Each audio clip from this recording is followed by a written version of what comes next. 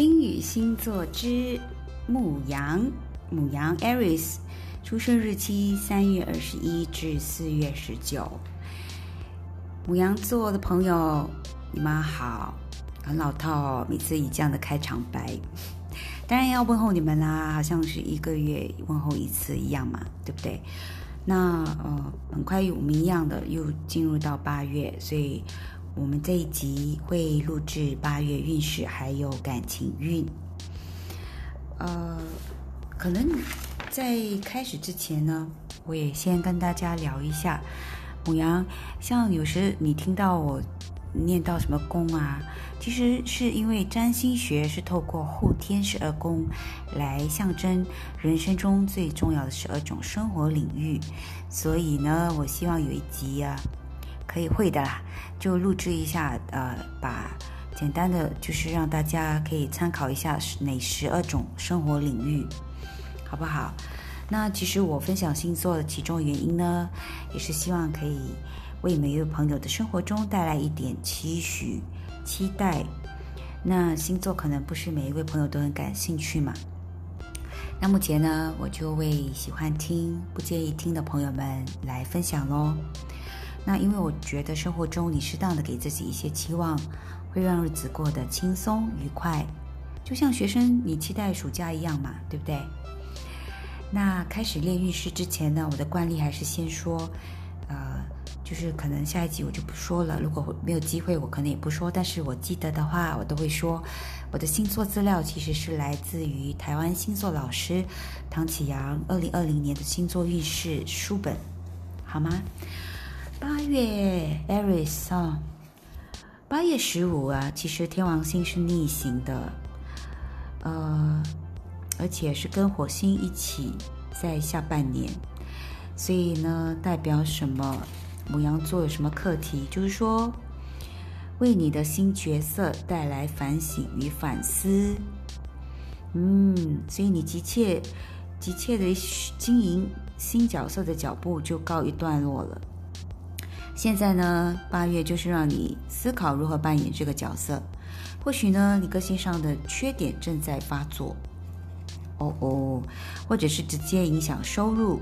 或者过去做错了决定，现在必须检讨哪一些地方没有做好。所以建议下半年打开你的思维。 Aries 听到吗？打开思维哦，不要一味的冲刺，以免再失败了。8月5，其实你有重要的登台机会，可以秀出你的才艺，而且是技惊四座，就是大家看了都会很震惊哦，很惊讶哦。然后你对亲子的关系、两代的议题是有感觉的，或者是与小孩的联系是密切，他们表现出色，让牡羊 Aries 你呢引以为傲。这个当然就是讲那些有孩子的啦哈。那其实恋情或者跟时尚有关系，其实你是有恋爱的心情，牡羊，而且你期待自己变得更好、更吸引人。金星8月7号就一直到9月6，所以呢，牡羊你会安于居家的生活，然后你会想布置居家你的家哦，然后或者是你会想要去逛家饰店，怀念家乡的美食，或者是回家乡看看。你与父母其实有不错的进展啊，彼此可以聊聊一些心里话，在家中会充分的得到休息。水星呢，其实8月20，然后太阳是8月22就进入了你的6宫。6宫是代表工作、服务、劳动、部署、健康、疾病还有宠物。所以8月20代表就是说，其实你牡羊你可能某件工作呢进入了一些计划或者执行，你必须收拾你的心理，开始追求一些效率及工作上的 SOP。 这个时候呢，也要检视健康的重要的时间了。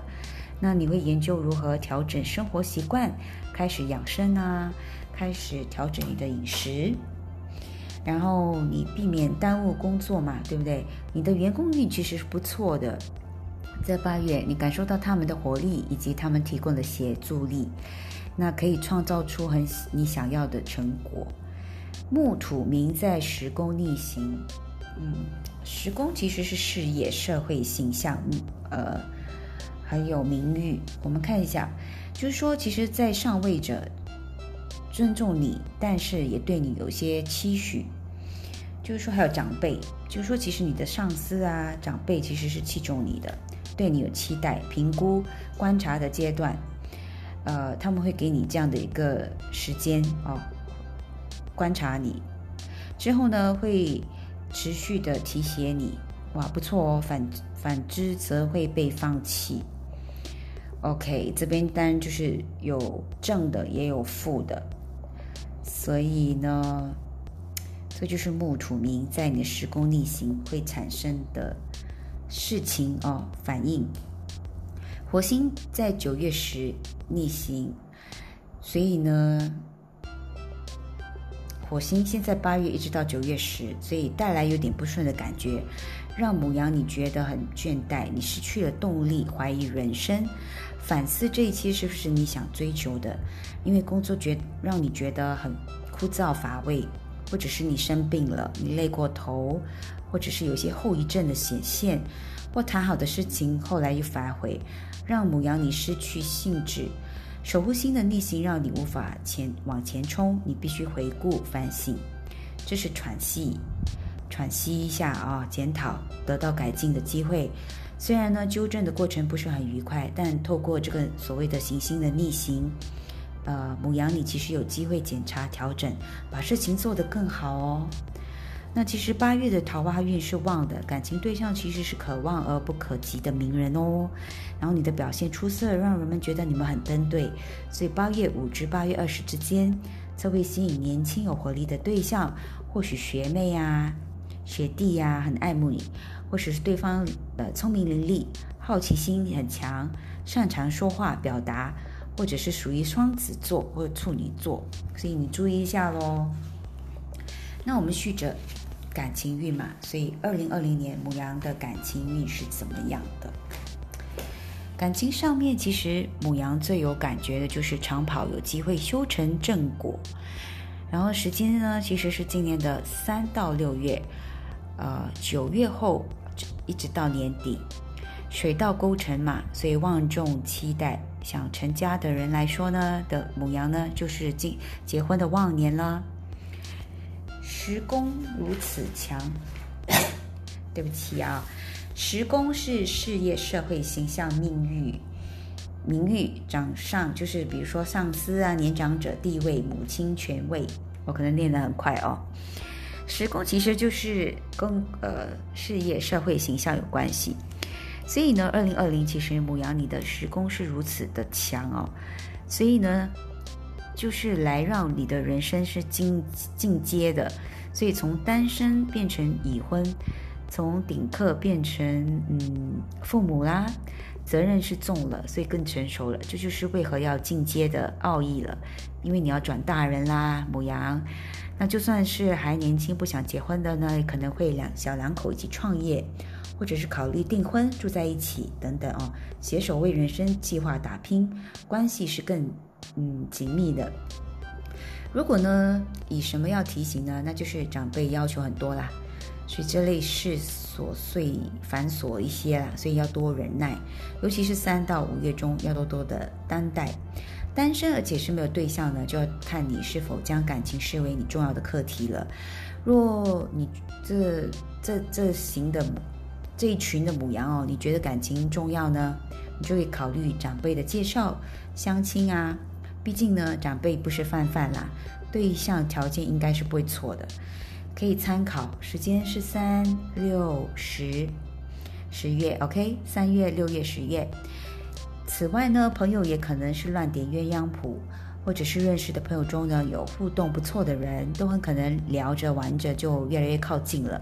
时间就是5至8月，就现在这个月了。当然呢，事业发达、气势如虹的牡羊呢，可能你也迎来很多仰慕者啦。那当中不乏是有名人啊、精英、有地位的朋友，所以如果真的来电呢，可以是3级跳的。只是牡羊你还是很渴望灵魂伴侣，所以这个难度就比较高，所以看你牡羊你怎么选择咯。已婚的就是看婚姻是不是枷锁了，如果是对那些觉得是枷锁的已婚牧羊来说，今年就有解锁的机会，意味着呢婚姻将沸沸扬扬，从年头闹到年尾，那下半年格外的不耐烦，关系是有剧烈性的转变，尤其是9跟10月。婚姻不是枷锁族呢，今年是另外一半关系也会面临考验，毕竟牡羊你今年太分身乏术了，你事业要冲啊，长官要顾啦，要扩大发展，要顾虑客户群，另外一半不能乱吃醋啦，所以还好就是要做好一些准备啦，因为你的另外一半可能就是应该这么说，你另外一半不能乱吃醋，而且还要做当后就是很 support 后勤的准备，然后又要忍受你牡羊不时的冲动搞事，所以自问另一半愿意吗？不愿意的话的搞定吗？那么今年就考验你们的关系是否能互相信任、协调，是否紧密，所以牡羊请加油吧。所以2020的其实都有提到不同类型的牡羊，所以我觉得呢，不管是什么星座都好啦，婚姻其实不是枷锁啦，但是当然有些家家有本难念的经嘛，很多事情不是外人可以理解的，但是就是建议一下，有时如果呢关系太紧绷的话还是给自己一点时间去消化，或者是暂时散心一下，我觉得对不管是感情啦对你自己对对方其实都有好处的。今年是动荡的一年我们一起加油好不好？所以牡羊加油加油！我们这一期就先聊到此啦，下一期我们再聊金钱 money 还有9月运势。好啦，我们下一期再见啦，晚安牡羊。